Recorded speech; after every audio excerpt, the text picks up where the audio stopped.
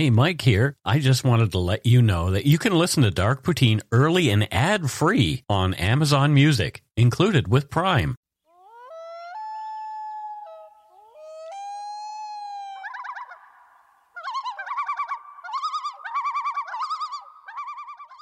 Welcome back to Dark Poutine. I'm Mike Brown, creator and host across the table. Again, Matthew. C'est moi. Say you. Foggy today.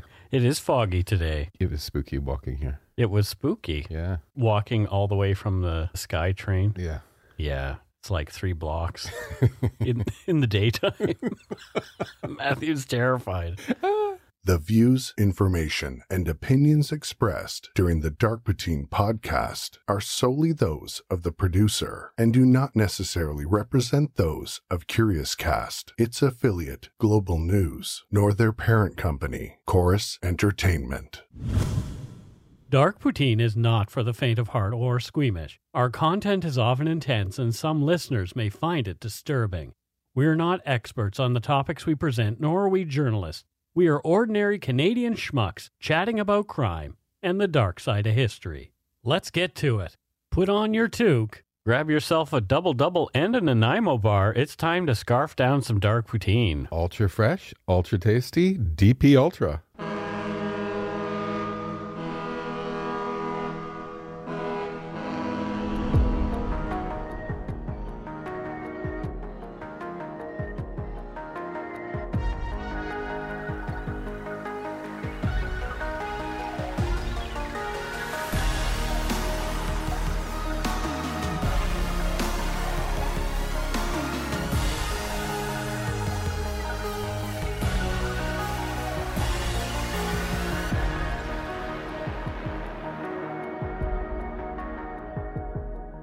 This is another story that I've wanted to tackle for quite a while. It perplexes me.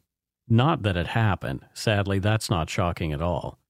There have been, over the years, a lot of books and articles written, documentaries shot, and podcasts made about the topic we're presenting here in this episode. The fact that it doesn't garner more public outrage is what really doesn't make sense to me. Between 1957 and 1964 in Montreal, Quebec, experiments were undertaken that compromised and invaded people's minds.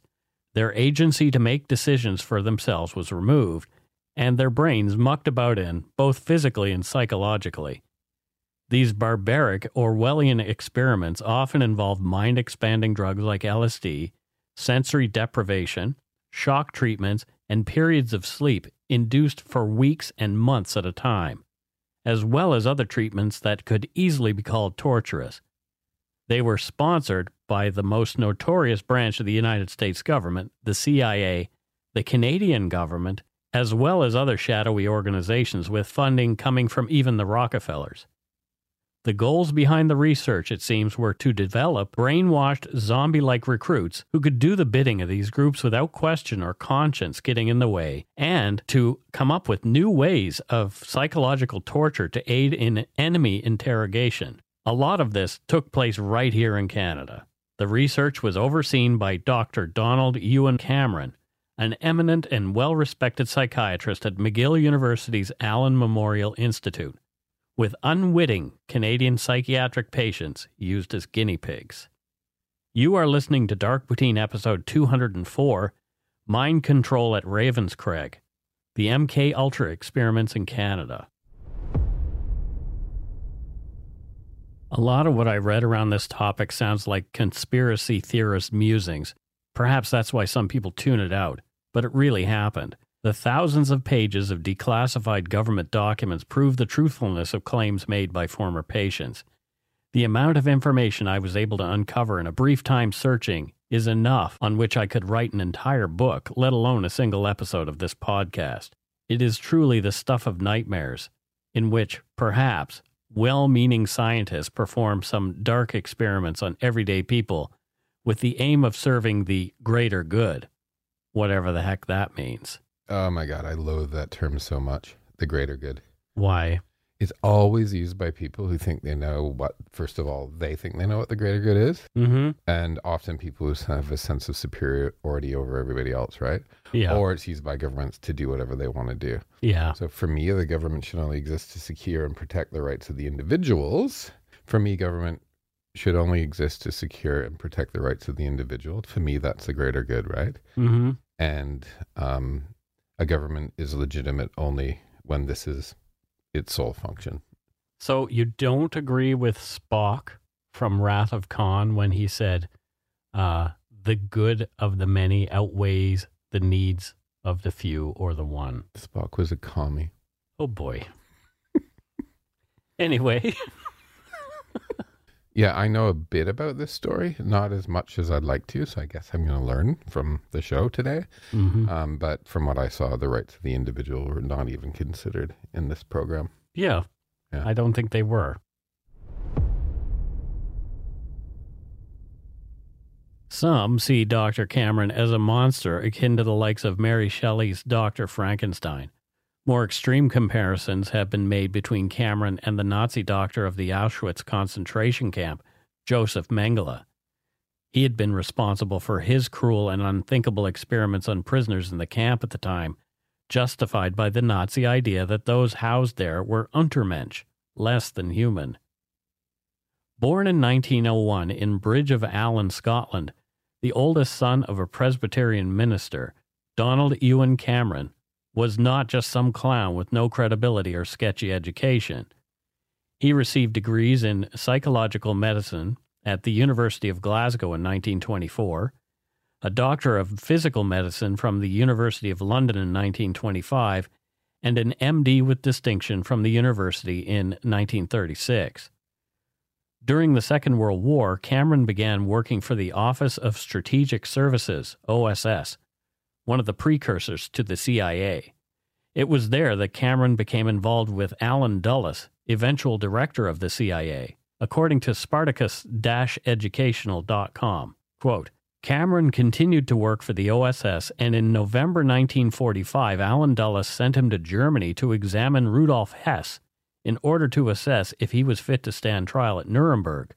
According to one source, Dulles had told Cameron that he believed the Hess he was about to examine was not the real Hess, and that he had already been executed on the orders of Winston Churchill. End quote. After the war, for Cameron, there was more study and stints at prestigious hospitals in the United States and Canada. Cameron worked at the Albany State Medical School. He developed the theory that mental patients could be cured by treatment that erased existing memories by rebuilding the psyche completely. It was an invite from pioneering and notable Canadian brain surgeon Dr. Wilder Penfield in 1943 that brought Cameron back to Canada, where Cameron was instrumental in establishing the psychiatry department at Montreal's McGill University and became director of the newly created Allen Memorial Institute. SAAGA.info, a site dedicated to the legal pursuit of those responsible for what happened at Ravenscraig, writes that the groundwork for MKUltra was laid in Montreal years before its official inception in 1957. A secret meeting was held on June 1, 1951, at the Ritz-Carlton Hotel on Sherbrooke. Quote, the purpose of the meeting was to launch a joint American, British, Canadian effort led by the CIA to fund studies on sensory deprivation. In attendance was Dr. Donald Hebb, then Director of Psychology at McGill University, who received a grant of $10,000 to study sensory deprivation.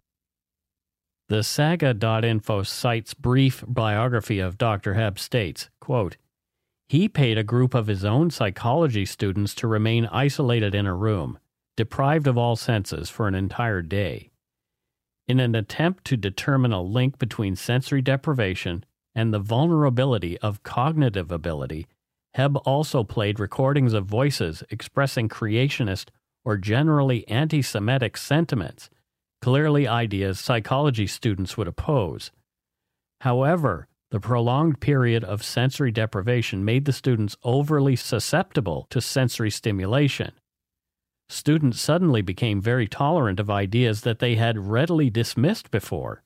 As a history professor at the University of Wisconsin-Madison, Alfred McCoy described in his book, A Question of Torture, that during Hebb's own experiments, quote, the subject's very identity had begun to disintegrate. One can only fathom the cognitive effects of Hebb's work, end quote. Even the venue, the Allen Memorial Institute, still in use by the University Hospital today, is creepy and imposing, complete with a relatively scary name, Ravenscrag.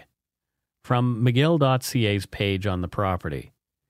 In 1863, Sir Hugh Allen, the Scottish founder and president of the Allen Line Shipping Company, commissioned Victor Roy and John Hopkins to construct a house that reflected his wealth and power. This Italianate villa-style mansion was named Ravenscrag after a Scottish castle and was located at the top of McTavish Street with an imposing view over the entire city. The house, which is divided into many wings, had an asymmetric facade dominated by a large, solid tower which dominates the main entrance. The 34-room interior featured a different architectural style in each room. The entrance hall and dining room had Italian themes, the ballroom was French, and the oak-paneled library with ornate furniture was distinctly Victorian. Since the Allens were interested in horses, the 14-acre estate possessed one of the finest stables on the Golden Square Mile, the entrance of which was marked by a sculpted horse's head. After Sir Hugh Allen died in 1882, his son and daughter-in-law, Sir Montague and Marguerite, respectively, inherited Ravenscrag. They enlarged the house, redecorated in a more elegant and lavish style, employed several live-in servants, and filled the stable with prize thoroughbreds at the request of Sir Montague, the president of the Jockey Club. After Sir Montague's death, Lady Allen gave Ravenscrag to the Royal Victoria Hospital in 1940. It was renamed the Allen Memorial Institute in 1943. To serve the present needs of the Psychiatric Hospital and Research Institute, the interior of the building has been altered and many additions have been made to the exterior. End quote. Before the MKUltra experiments began in earnest, Dr. Cameron was president of the American Psychiatric Association between 1952 and 1953. After he began tinkering with people, he was president of Canadian Psychiatric Association between 58 and 59, president of the American Psychopathological Association in 1963, and president of the Society of Biological Psychiatry in 65.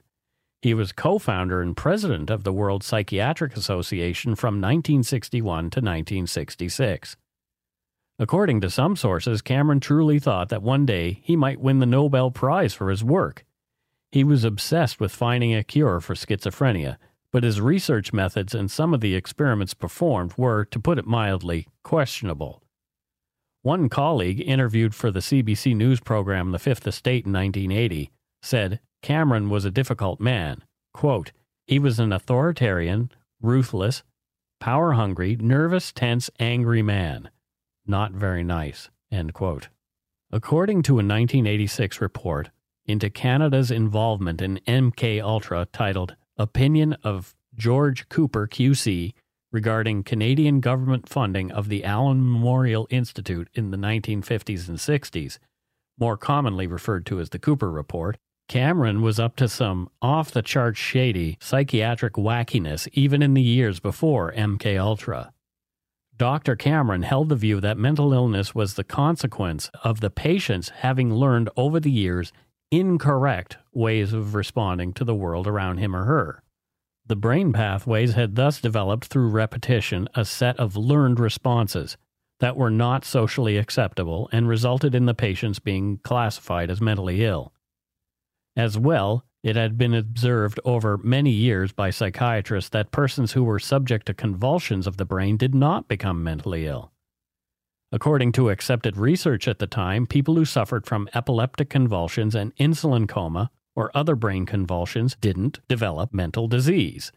This is what led to convulsive therapies including ECT, electroconvulsive or shock therapy, insulin coma shock therapy, and other therapies designed to artificially induce convulsions and essentially retrain brain pathways.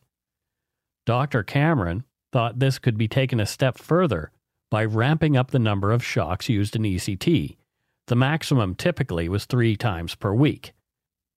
After a preparatory period of 10 days in which patients were induced to sleep by use of powerful sedatives for the entire duration, Cameron was applying shocks to psychotic patients in 2 different sessions daily over extended periods, often receiving 60 sessions over a 30-day period, during which they remained asleep. The shocks were then tapered down and the patients were then awakened, supposedly with their minds as blank as the day as they were born.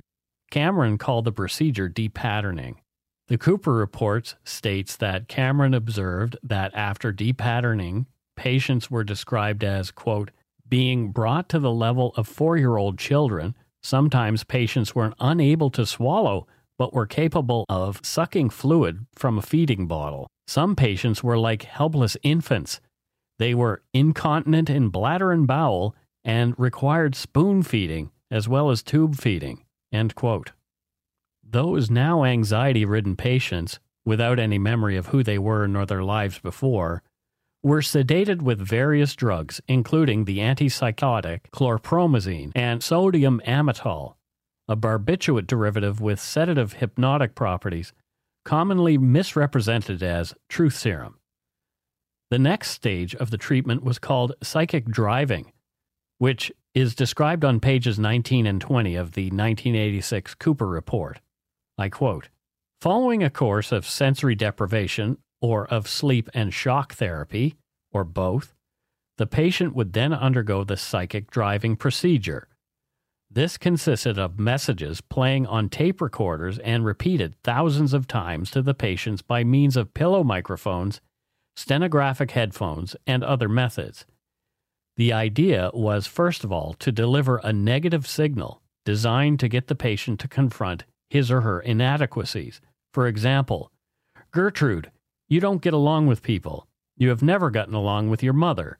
You have always felt inadequate and have been jealous of other people. This lasted for a period of about 10 days, after which positive messages would be given for about another 10 days. For example, Gertrude, you want to be free like other women. You are trying to give up manipulating people by your complaints. You want other people to like you. You want to have confidence. The content of the messages was usually determined through psychological interviews conducted with the patient before treatment began, autopsychic driving.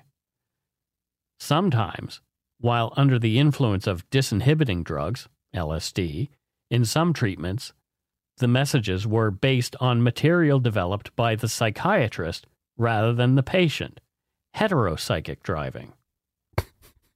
What about homopsychic driving? Why, do you feel left out? You know, like, look, Ma, no hands. Like, you know, put the boys in pink Cadillac and the girls in Subarus. You know that old joke. I don't know where it came from. I don't know. I think every lesbian I know owns a car named Subaru McClanahan. Moving on. The quote continues, psychic driving would take place for continuous periods of up to 16 hours per day.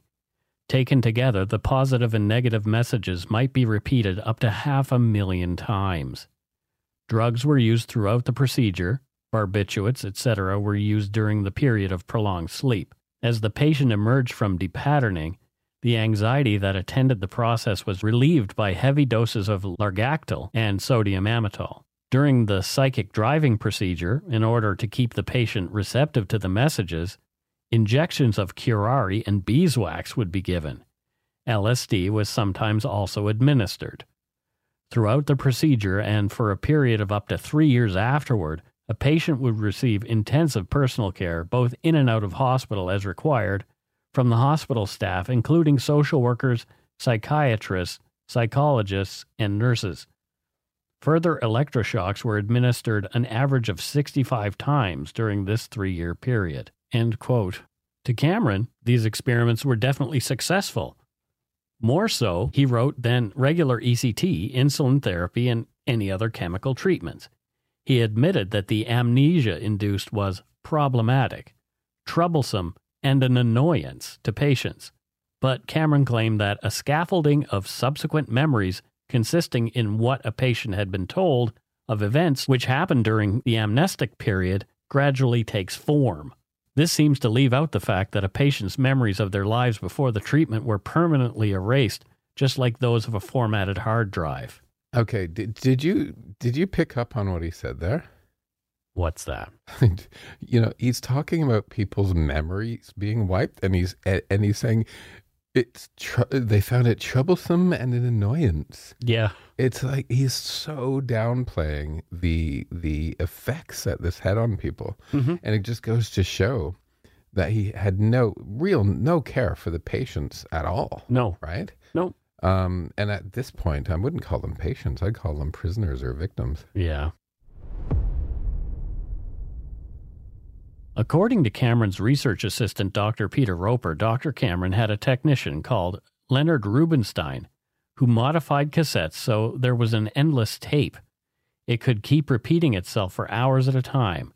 If Cameron could give a positive message, eventually a patient would respond to it, said Roper. Cameron would play the tapes to his patients for up to 86 days as they slipped in and out of insulin-induced comas. As the Cold War ramped up after World War II, Western governments, seeing citizens return from behind the Iron Curtain, seemingly brainwashed, looked into ways to match what they presumed the Soviet and Chinese governments were up to. They came up with a new name, calling what had been known in Nazi Germany as worldview warfare, psychological warfare. According to the Rand Corporation, quote, psychological warfare involves the planned use of propaganda and other psychological operations to influence the opinions, emotions, attitudes, and behavior of opposition groups. Rand has studied military information support operations, MISO, in many countries and war zones and has provided objective and supportable recommendations to policymakers on methods and tactics to employ or defend against these operations, end quote. In 1957, Dr. Cameron's old pal, Allen Dulles, now director of the CIA, came calling. He was well aware of what Dr. Cameron had been up to, and he had some ideas he wanted to fund by way of research at the Allen Memorial Institute. From SpartacusEducational.com, quote, as it was illegal for the CIA to conduct operations on American soil, Cameron was forced to carry out his experiments at the Allen Memorial Institute in Canada. The CIA arranged for funding via Cornell University in New York, end quote. The project was to be called MKUltra. According to the McGill Tribune's article Declassified Mind Control at McGill by Julie Vanderpeer, quote, Project MKUltra was a large-scale attempt by the CIA to research behavioral modification and the effects of certain drugs and psychological treatments on the human mind. It consisted of 144 different sub-projects related to the control of human behavior, which were carried out in 89 different institutions, including universities. The experiments within each sub-project varied in both their purpose and techniques, but many, including those undertaken at McGill, involve invasive and unethical research on unwitting human subjects, end quote.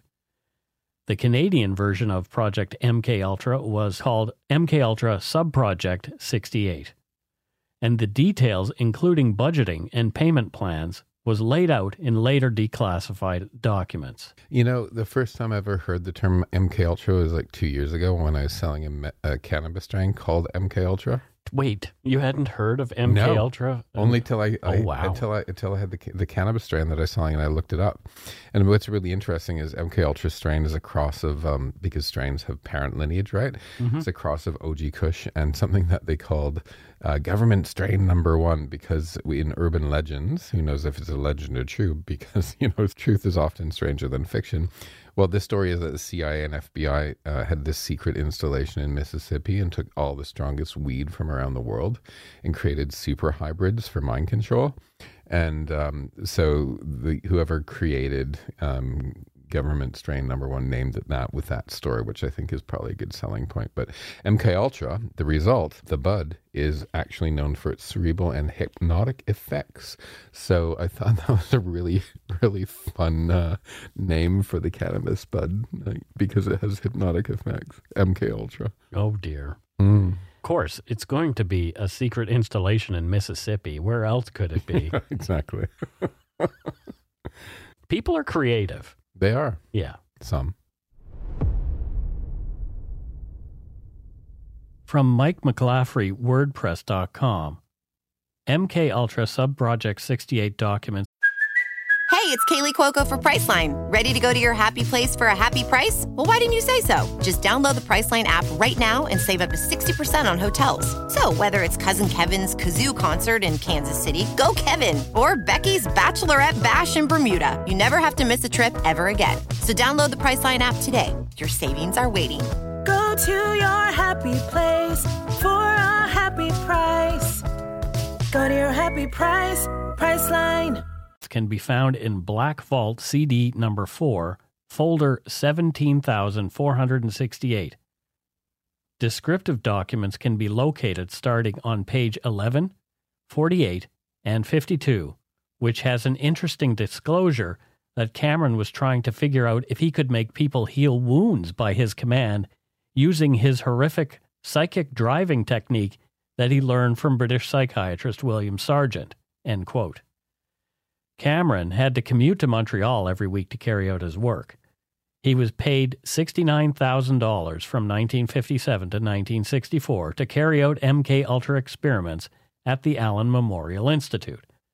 As well as the other techniques, there were specific drugs named for use on page 52 of document 17468. Looking at the effects of most of them, they were presumably some of the drugs used to paralyze the patients for extended periods of sleep. They were Artane, known as trihexyphenidyl. It is used for the treatment of Parkinson's disease or involuntary movements due to the side effects of certain psychiatric drugs, antipsychotics such as chlorpromazine and haloperidol. Anectine, also known as succinylcholine chloride. It's an adjunct to general anesthesia used to facilitate tracheal intubation and to provide skeletal muscle relaxation during surgery or mechanical ventilation. Bulbocapnine, derived from the plants Cordalis and Dicentra.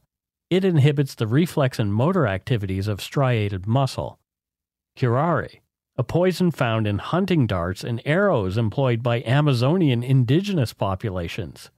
Curare causes muscle paralysis and has been used in deep anesthesia. Let's go back to that money for a second. Sure.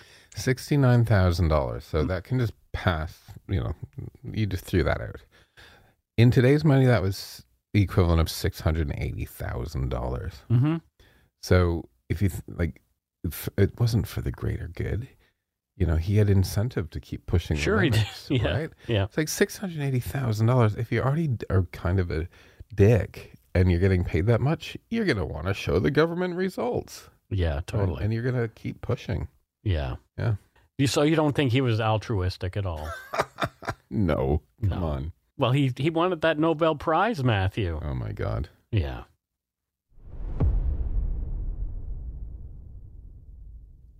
Below this previous list of drugs is a note and a reference to our old friend, LSD-25. The note says specifically, "We propose to use LSD-25 as a means of breaking down the ongoing patterns of behavior." And we'll take a break right here.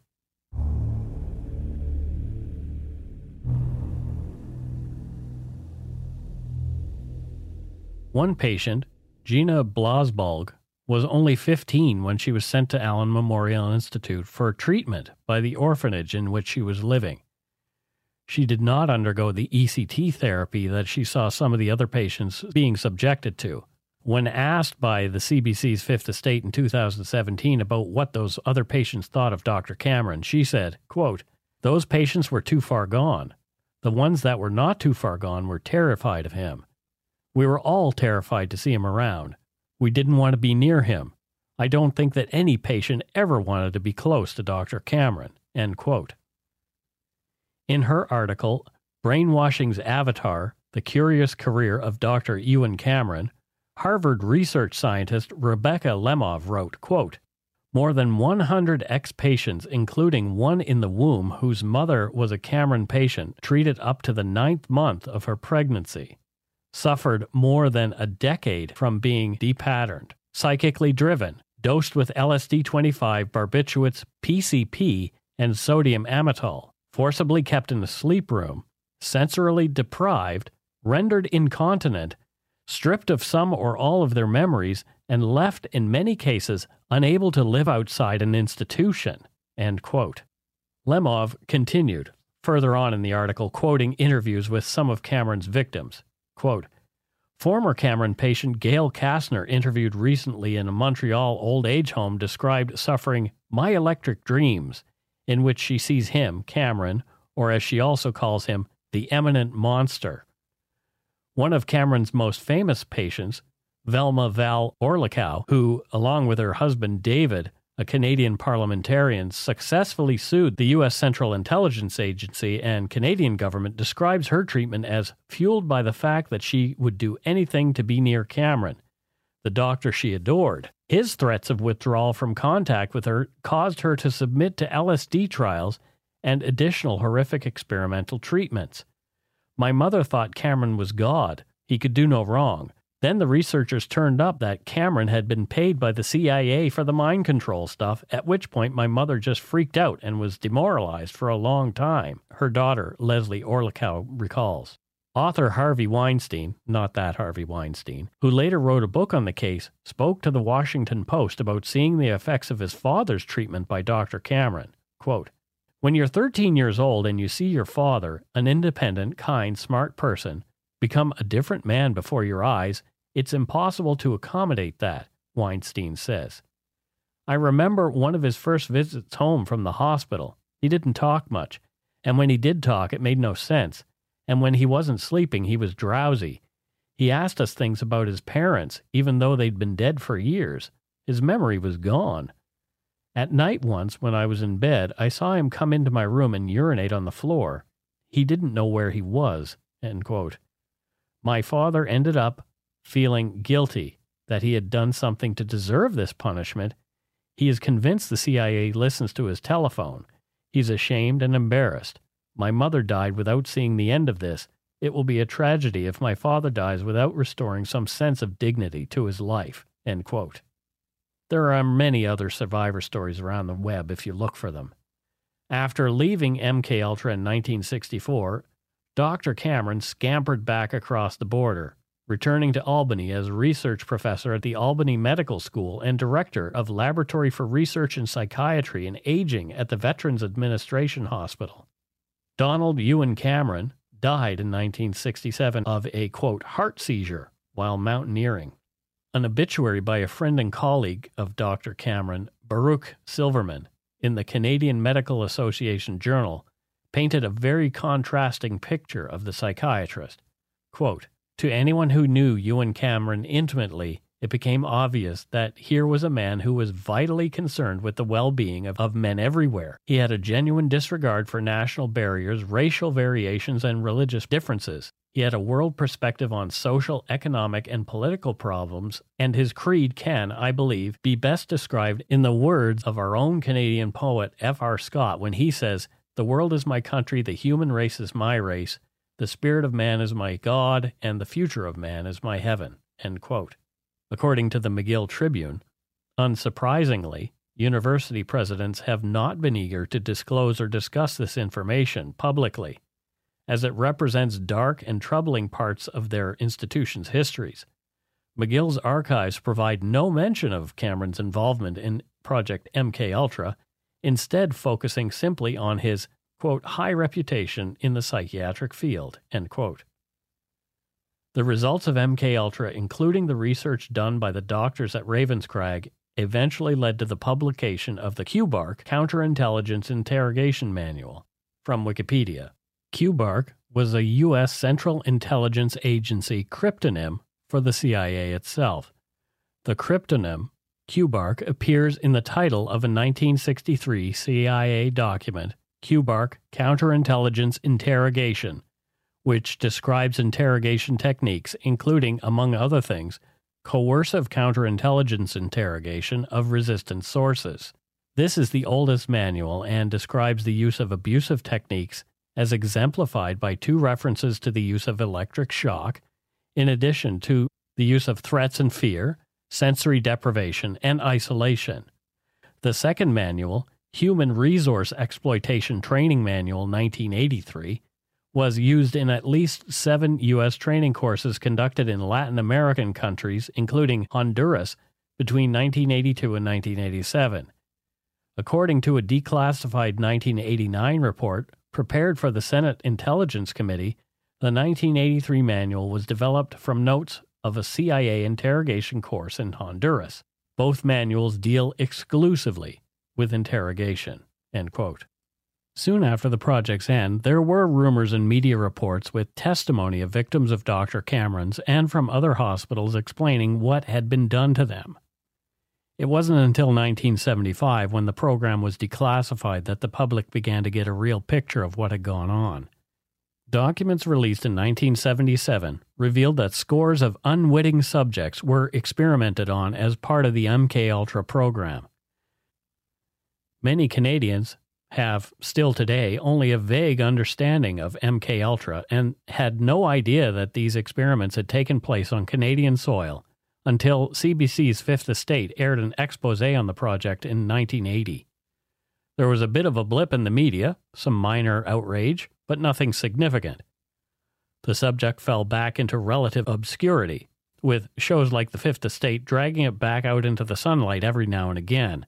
But still, there has been no real national outcry about the treatment of these innocent patients by Dr. Cameron, his cohorts, and those responsible for MKUltra. As the calls for compensation ramped up in the early 1980s, the Canadian government held an inquiry. In 1986, they released the Cooper Report. We mentioned it above. The report concluded, essentially absolving the Canadian government of any wrongdoing, saying these were different times. That old refrain. In the report, Frederick Grunberg, MD, FRCP, Professor, Department of Psychiatry at the University of Montreal, wrote, quote, "There is no doubt that the scientific standards of the peer review committee set up by the Mental Health Division were not as rigorous as today's Medical Research Council. However, Canadian psychiatry was very much at the time in its infancy. The Allen Memorial Institute was very much its mecca, and to some extent, Dr. D.E. Cameron was its prophet. In my opinion, in spite of all the media noise, there is no evidence that psychic driving did any irreparable harm to patients who voluntarily submitted to it.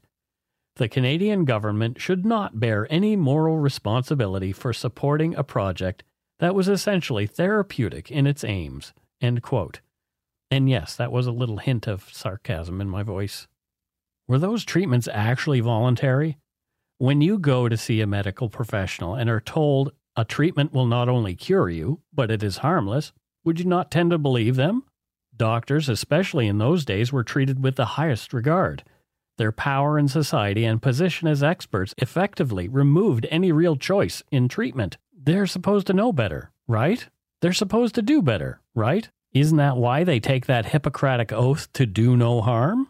It is this kind of event that has fueled an undercurrent of mistrust in the medical profession and no doubt plays a part in the anti-vaccination movements we have seen growing up during the COVID-19 pandemic. Yes, apparently a few bad apples can spoil the whole bunch. In 1980, a lawsuit was filed by 9 patients against the CIA. After 8 years of back and forth, the CIA settled with the 9 Canadian patients for around 90,000 Canadian each. From an AP article published on October 4, 1988, quote, "The United States government Tuesday tentatively settled a lawsuit by Canadians who claim they suffered psychological trauma from CIA-financed mind control experiments that included doses of LSD," sources said. The lawsuit claimed $8 million in damages. The plaintiffs said they suffered from behavior modification treatments administered in the late 1950s by a Montreal psychiatrist whose research was financed covertly by the CIA. The case was scheduled to go to trial this week before U.S. District Judge John Garrett Penn, but the Justice Department attorneys tentatively have agreed to settle the case by paying the plaintiffs a total of $750,000, according to one source familiar with the case who spoke on condition of anonymity. Despite the findings in the Cooper Report, after the U.S. settlement, the Canadian government begrudgingly admitted that it had financial responsibility to some of the victims, but only about 80, the ones most severely affected by Dr. Cameron's depatterning. They would be eligible for $80,000 each. roughly the same sum as they saw in the U.S. settlement. From a New York Times article by Clyde H. Farnsworth, published on November 19, 1992.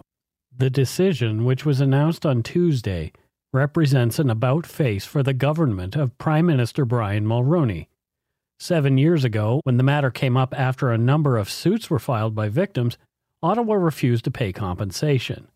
I believe that this financial assistance responds in a way that expresses the fairness and compassion Canadians expect from their government, Justice Minister Kim Campbell said in announcing the decision. One reason for the change was that the United States had already settled with some of the Canadian victims. Another reason, lawyers said, was that many of the suits filed in the 1980s were still open and promised evidence that could embarrass a government gearing up for elections. The article goes on to quote one of the 55-year-old Linda McDonald, who at the time of her interview was living here in Vancouver and was working as an employment counselor. She said, although diagnosed with schizophrenia, she was otherwise healthy on entering the Allen Memorial Institute. But there, she, quote, spent 86 days in the sleep room and was subjected to 109 shock treatments and megadoses of barbiturates and other drugs, reduced to a blank slate, end quote. People only had a certain amount of time to apply for their compensation, and some of the victims missed the deadline, leaving them out in the cold. Many have since passed away without a penny.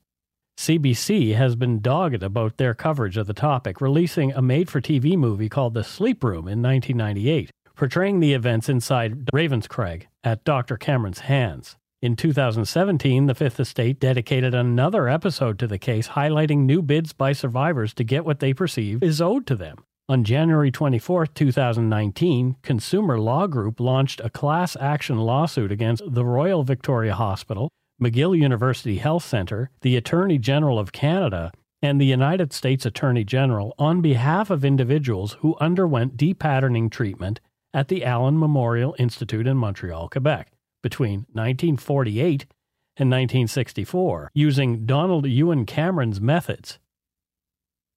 As well as Doctors Cameron and Hebb, there are other medical professionals named as alleged offenders by the Saga Info site.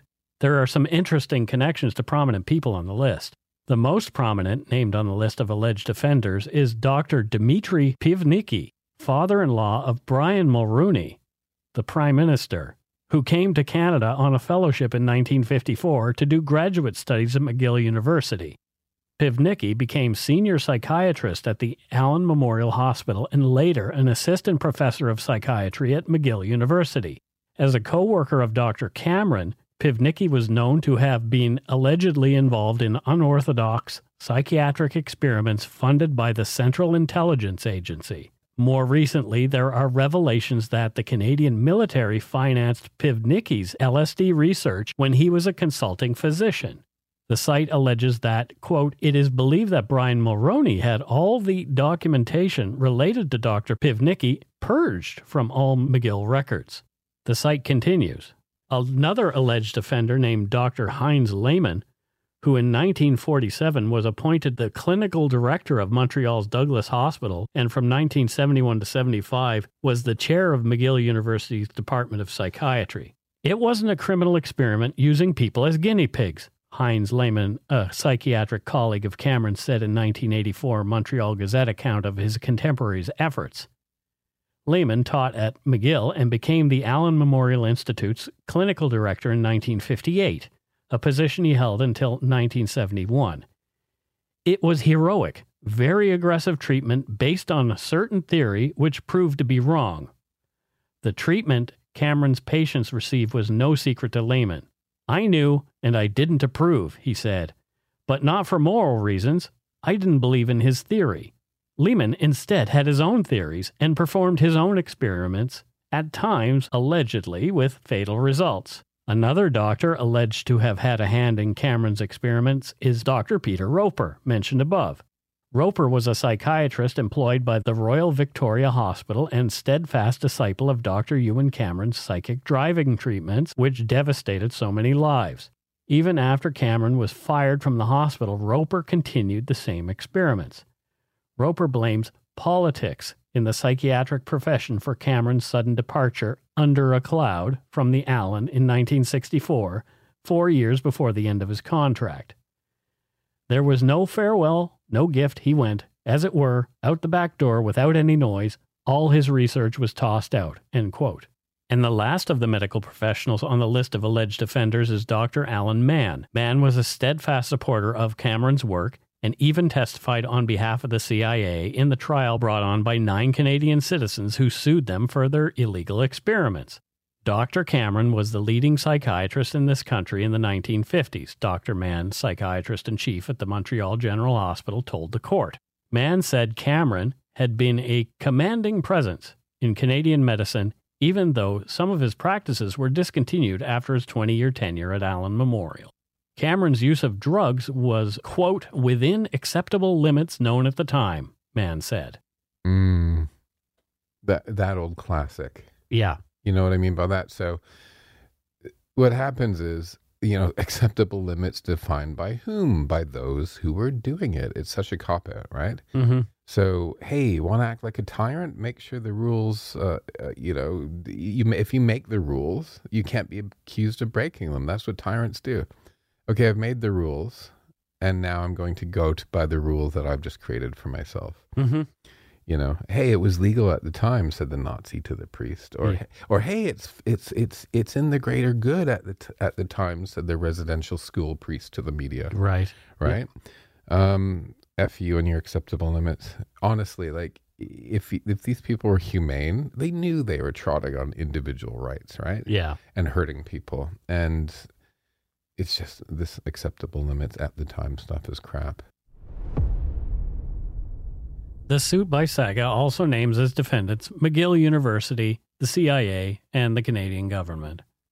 Some members involved in the suit say they are not really interested in the money. The government should offer an apology, and there should be recognition of the injustice that was done, said Gina Blasbalg in a recent interview. She and a few others feel the gesture of a public apology, or at least some acknowledgement of wrongdoing by the government, would mean a lot more than a hush settlement. Also in 2017, famed filmmaker Errol Morris released a 6-part docudrama miniseries on Netflix entitled Wormwood, based on the life of a scientist, Frank Olson, who worked for a secret government biological warfare program, the USBWL, at Fort Detrick, Maryland. It was related to MKUltra. That man died by mysterious circumstances. Just last year, CBC Podcast released a 7-episode podcast called Brainwash that was dedicated to the topic. Still, this isn't front-page news. But why?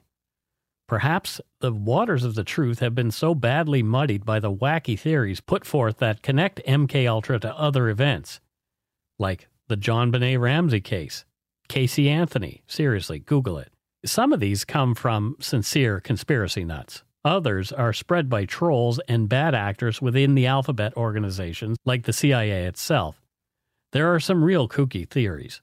A favorite of mine links the murders of Nicole Brown Simpson and Ron Goldman to MKUltra. Sure, OJ got off, but the theory says he definitely did it. Although he wasn't in possession of his faculties at the time, controlled by some unseen group with their own reasons for having him commit the crimes. From People.com. In the Simpson case, conspiracy theorists say that the football star had been a subject of the CIA's MKUltra mind control experiment, a frequent topic of discussion among those who believe that the world is secretly under the control of a shadowy group of elites known alternately as the Illuminati and the New World Order. Adherents of this theory say that at the time of the murders, OJ was being mind controlled by the Illuminati, who hoped that his trial would ignite a race war in the U.S.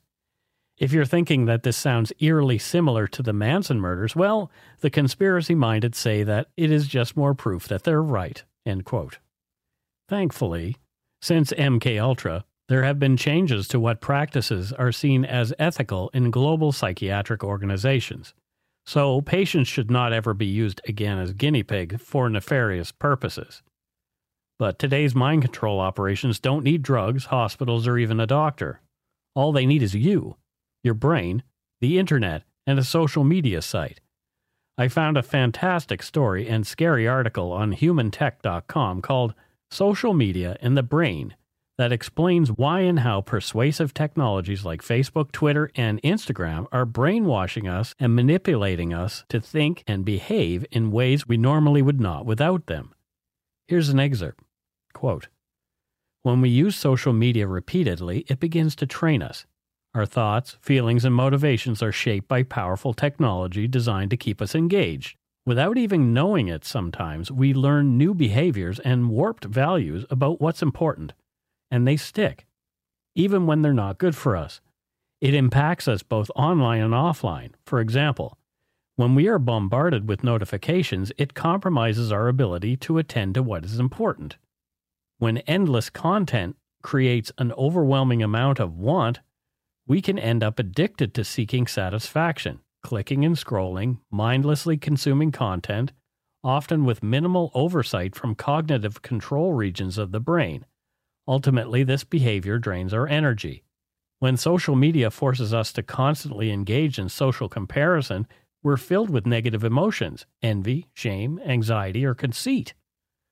When we're frequently exposed to negative content, fear and outrage can become the norm, eroding our sense of goodness and shared humanity. When algorithms tell us what we want to believe, we become more polarized and shared understanding across society breaks down. As of this recording, we're again seeing Russia playing with people's minds, being accused of planning false flag operations to help them in the justification of their apparently imminent invasion of Ukraine. From the Guardian newspaper, quote, "We have information that indicates Russia has already pre-positioned a group of operatives to conduct a false flag operation in eastern Ukraine," Jen Psaki, the White House spokeswoman, said. "The operatives are trained in urban warfare and using explosives to carry out acts of sabotage against Russia's own proxy forces." End quote. Scary stuff. So there's some weird stuff happening right now. They are messing with people's heads. Well, Russia has been doing it for a long time. They have a TV channel called Russia Today. Mm-hmm. Have you ever watched it? Yeah. It's really fascinating to see a very different perspective on world events. Yeah, it's extraordinarily different. Extraordinarily different to the point of, you're so full of poo. Propaganda machine. Yeah.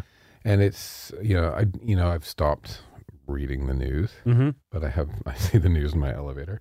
So I've seen the Ukraine thing. It's silly. And I told Justin, my husband, I'm like, if this starts to affect me or us, tell me, like if bombs are coming our way, let me know. Otherwise I can't deal because it's so sad. Yeah. Yeah. It's really crazy how, all this stuff required drugs and doctors and hospitals before. And now all it requires is the internet and TV. We can mess with people's heads just by, in a way. Yeah. In a way. I'm online a lot, but I'm just mostly posting memes, and any most political stuff or fear stuff, I just completely scroll on and ignore. Well, a lot of people don't, though. Yeah. That's the thing. People get caught up in it, and we see what the bots did during the American election in 2016. That was pretty fascinating. Yeah. But, just to watch the divisions pop up and... Yeah, people need to be more critical of what they're looking at. Well, we all do. Me too. Yeah. One thing before we go, I'd be remiss not to mention something very obvious. That Ravenscraig, what happened there, are what inspired the writers of the Canadian comedy film Strange Brew. The movie stars the Mackenzie brothers, Bob and Doug, a couple of Canadian hosers made famous for their Great White North report on SCTV. In the film, in a poorly thought-out scam to acquire free beer, the brothers place a live mouse in an empty beer bottle in an attempt to blackmail the local beer store into giving them free Elsinore beer. But they are told to take their complaint to Elsinore Brewery's management in the imposing and creepy Elsinore Castle, clearly Ravenscraig. When they arrive to complain, they are given jobs on the bottling line inspecting for mice in bottles. The brothers later uncover and thwart a secret plan to take over the world by adulterating Elsinore beer with a mind control drug which, while rendering the consumer docile, as conceived by the evil brewmeister Smith, no doubt meant to be Dr. Cameron and masterfully played by Max von Sydow, The drugged beer also makes the consumers of the strange brew attack others when certain musical tones are played, shades of the Manchurian Candidate. Smith tests this spiked beer on patients of the neighboring Royal Canadian Institute for the Mentally Insane, which is connected to the brewery by tunnels. Have you seen the movie Strange Brew? I have not. Oh, okay. So that's why you didn't write any comments about this particular thing. But I don't think I did. It is MK Ultra, like the whole thing. I may have seen it. Have you seen a photograph of this Ravensburg or whatever? Ravenscraig. Yeah. It's a nice house. It's beautiful. It is beautiful, but it also has that sort of up on a hill scary hill scary castle feel to it. Yeah.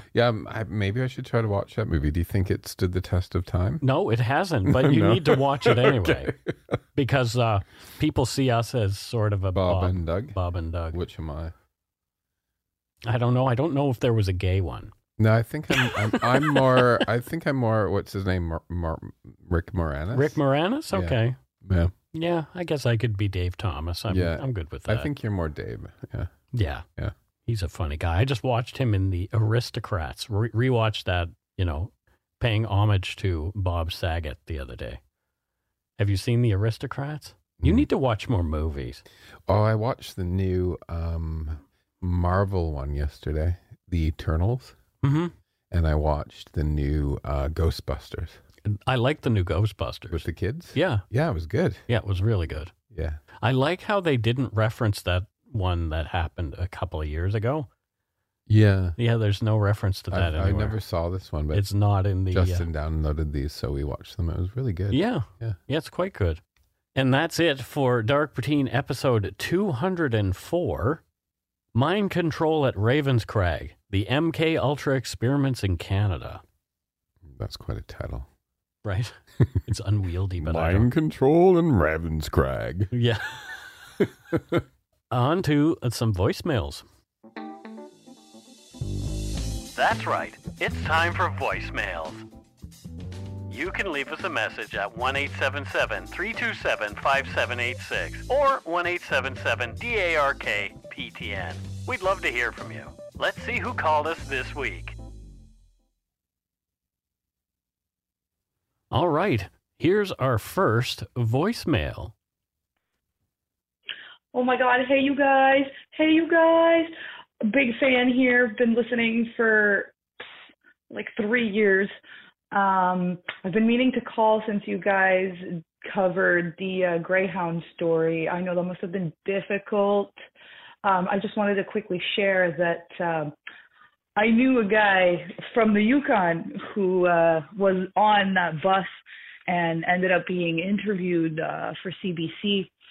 And I remember him sharing with an acquaintance friend of ours how difficult it was to be on there. So that story has stayed with me as a Canadian who has lived across this country in many places, taken the Greyhound for countless trips. It's one of those stories that really, really hits a chord in the heart, doesn't it? So yeah, I just wanted to say thank you for covering that so gracefully and so passionately. I really, really appreciated that one. I love you guys both. I love Dark Poutine. And go take a major frozen poo in your hat because it's so cold on the East Coast right now. Bye. Well, there you go. A major frozen poo in her hat. I like her energy. Yeah, she didn't tell us her name, but that's okay. It's Persephone. Persephone? Yeah. Oh, you've made up a name for her? Yeah. Yeah.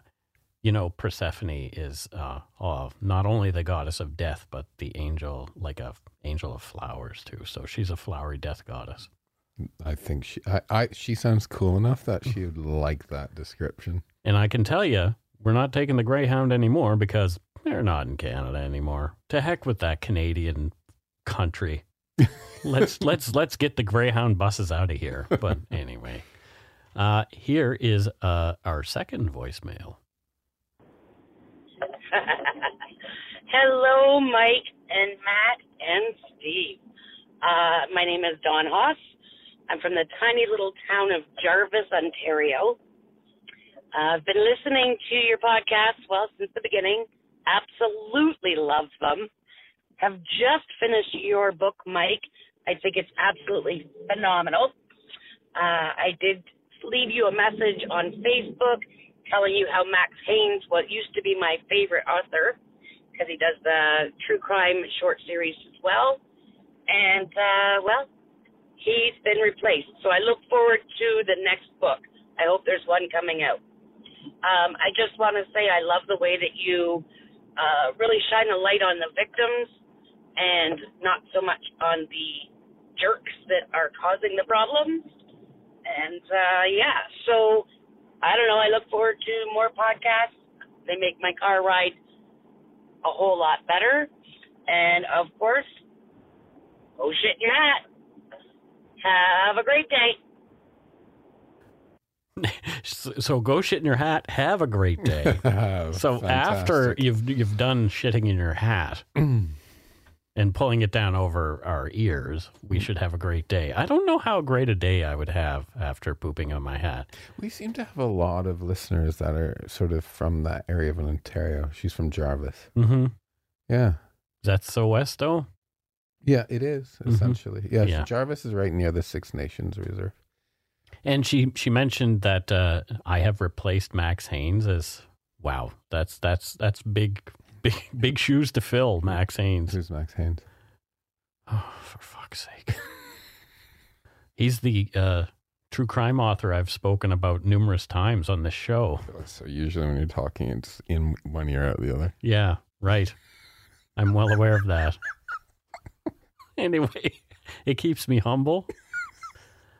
Apparently. I still haven't finished your book. Fuck you. Anyway, it's true. It's sad, but true. I like it. I just haven't got to it. Oh, I like it. No, I do. I just haven't gotten to it. It's just not important. No, it is important. But you've getting all the accolades. I'm like, you don't need any more accolades. Oh, I don't. Anyway, I'm such a dick. Let's move on to the next one because I don't want to say anything dumb. Hi, Mike and Matt. It's Natasha. I just wanted to say that I really appreciated your guys' commentary at the end of the last episode. It's really good to hear about other people going through the process of healing from, sexual assault and rape. And I'm currently going through EMDR therapy to help deal with all of my trauma and flashbacks and deal with all of that stuff before I start a family. And I also ended up reporting it to the RCMP, and they've been working on it over the last year or so. And I just wanted to say that I really appreciate it. Have a good day. Go shit in your hat. Bye. Wow. Thank you so much. Yeah, EMDR, I have done a little bit of that. Do you know what that is, Matthew? No. It's eye movement desensitization and reprocessing therapy. So it's a form of trauma-focused cognitive behavioral therapy specifically developed for reducing the power of traumatic memories. So a trained therapist will guide you to think about trauma while moving your eyes back and forth. Over time, this will help your brain to reprocess memories so that they no longer cause as much pain. And interestingly, it apparently, and I'm not quite sure because I'm not a psychologist, maybe a psychologist can enlighten us on this. What it does is it connects you to that vagus nerve that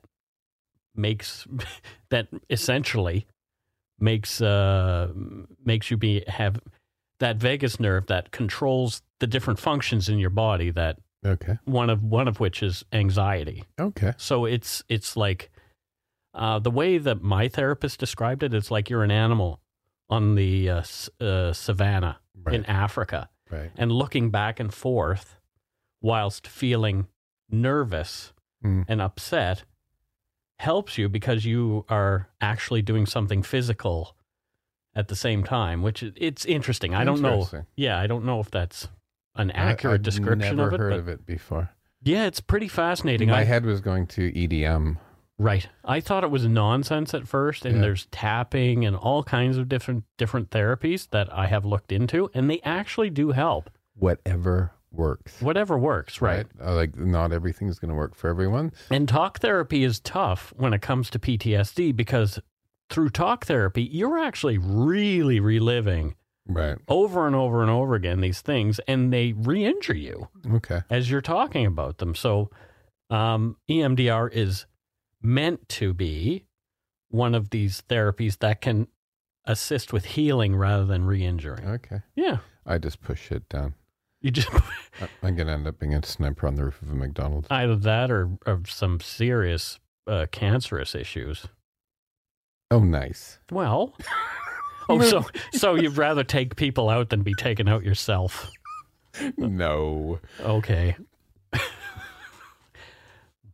You heard it first here on Dark Poutine. Matthew admits thoughts of sniping people from a McDonald's rooftop. Oh, boy. Here's our last voicemail. We've got 4 this week. Hey, Mike and Reba. Oh, shit, I mean Matthew. What a slip. This is Mike, your west of the Fraser River neighbor and host of Brew Crime Podcast. Just want to say cheers to both of you for producing a great victim-focused podcast. We all look forward to tuning in each and every week. And I hope you are both holding up okay right now with the world on fire as it is. It was awesome meeting you, Mike, at the live show in the before times, and I hope you, too, reprise that live show one day in the future when, things get a little more normal. So keep up the great work, and please take a poop in your toque. Cheers. Well, thanks, Mike Garson. Yes, the Brew Crime Podcast. So I guess we don't have to do a promo this week because Mike just did one for himself. It's fine. It's good. I want you to cut that out. What? He called me Reba. I'm not cutting that out. Joking. I actually, you know what? Let's hear that again. No, stop it. Hey, Mike and Reba. Oh, shit, I mean Matthew. What? I've made myself a total target. Well, you deserve it. It's okay. Yeah. Anyway, that's it for voicemails. That's it for this week's voicemails. Again, you can leave us one at 1-877-327-5786 or 1-877-DARK-PTN. We'd love to hear from you, even if it is just to say hi and to tell us to go shit in our hats. If you're stumped for what to chat with us about, a quick story is welcome. Let's move on to Patreon. Patreon. We've got a couple new patrons this week. First up, from Creston, British Columbia, we have Andreas Camp. Andreas, I spent a lot of time in Creston. Oh, yeah, that's right, because that's where one of your grow-ops Yeah, one of my first early cannabis jobs a couple of years ago. So that's right, yeah. It was in Creston. Oh, have you been out there? I have not been to It's in the Creston Valley. It's so beautiful. Yeah, I've heard that it's quite nice. You did an episode about that. Yes, we did. Horrible. Yeah, horrible. That was honestly the weirdest, grossest one that I ever listened to. Oh, really? Yeah, it's pretty nasty. Because I kind of know, I know the small town as well. Mm-hmm. It's a village, really. Leonard Earl Nelson, I think was his name. I just imagining that happen in the little town of Creston was incredible. But thank you for being a Patreon. Yes. From Creston. Thank you very much. And what does Andreas Camp do there in Creston, British Columbia? He either works at the cannabis facility or he works at that pub with the hotel above it, which is the only one in town. The pub with the hotel above it. Yeah, it's called Frankie's or Johnny's or something-ese. Someone's name-y. Yeah. Well, let's not advertise for them. It's okay. Next up, we have a new patron, Wendy Rashid. And Wendy, I don't know where Wendy is from. I'm not entirely sure where she's from, Matthew. You don't know where Wendy Rashid is from? No, I don't. Where is the movie, the TV show Glee?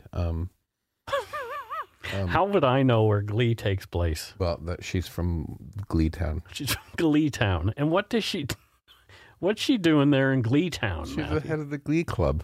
She's the head of the Glee Club. Yep. Of course she is. Yeah. That's exciting. Thank you for being a Patreon. Thank you so much. We see Wendy often on the Facebook. Yes, we do. Yeah. Yeah. We like it. Yeah. Wendy's nice. Yeah, that's it for Patreon. And it doesn't look like we have any Donut Money donors this week. That's okay. We still love you. What's that? No, it's not. Oh, Matthew is doing some like subliminal MK Ultra stuff. I wanted some donuts this week. Yeah, Matthew, he turned down my offer of a Nanaimo bar. So a little bit of insider information. Matthew's making a face. Does not like Nanaimo bars. They're the Reba McEntire of desserts. What? Well, you prefer butter tarts. They're not quite that bad, actually. They're more like the Ricky Gervais of desserts. You like butter tarts. Butter tarts are the best. I like butter tarts, too. Have you ever seen how many you can shove in your mouth at once? Butter tarts? Yeah. 5. I almost choked to death. Don't choke to death on butter tarts. Thank you to all our patrons and Donut Money donors, past and present, for your generosity. It helps to keep the show going. You can become a patron of Dark Poutine at patreon.com/darkpoutine. For a one-time donation, you can send us donut money via PayPal using our email address, darkpoutinepodcast@gmail.com. If you don't already subscribe to the show, it'd mean a lot if you did. You can easily find Dark Poutine on Apple Podcasts, Spotify, or wherever you listen to your favorite podcasts. If you haven't gotten yours yet, get my book, Murder, Madness, and Mayhem. It's available via an order link on the Dark Poutine website. And speaking of our website, check out darkpoutine.com for show notes and other cool stuff. Please take the time to give a like or a follow to Dark Poutine on Facebook and Instagram. Most importantly, thank you for listening and tell your friends about us. Word of mouth is a powerful thing. Until we return, don't forget to be a good egg and not a bad apple. Bye-bye.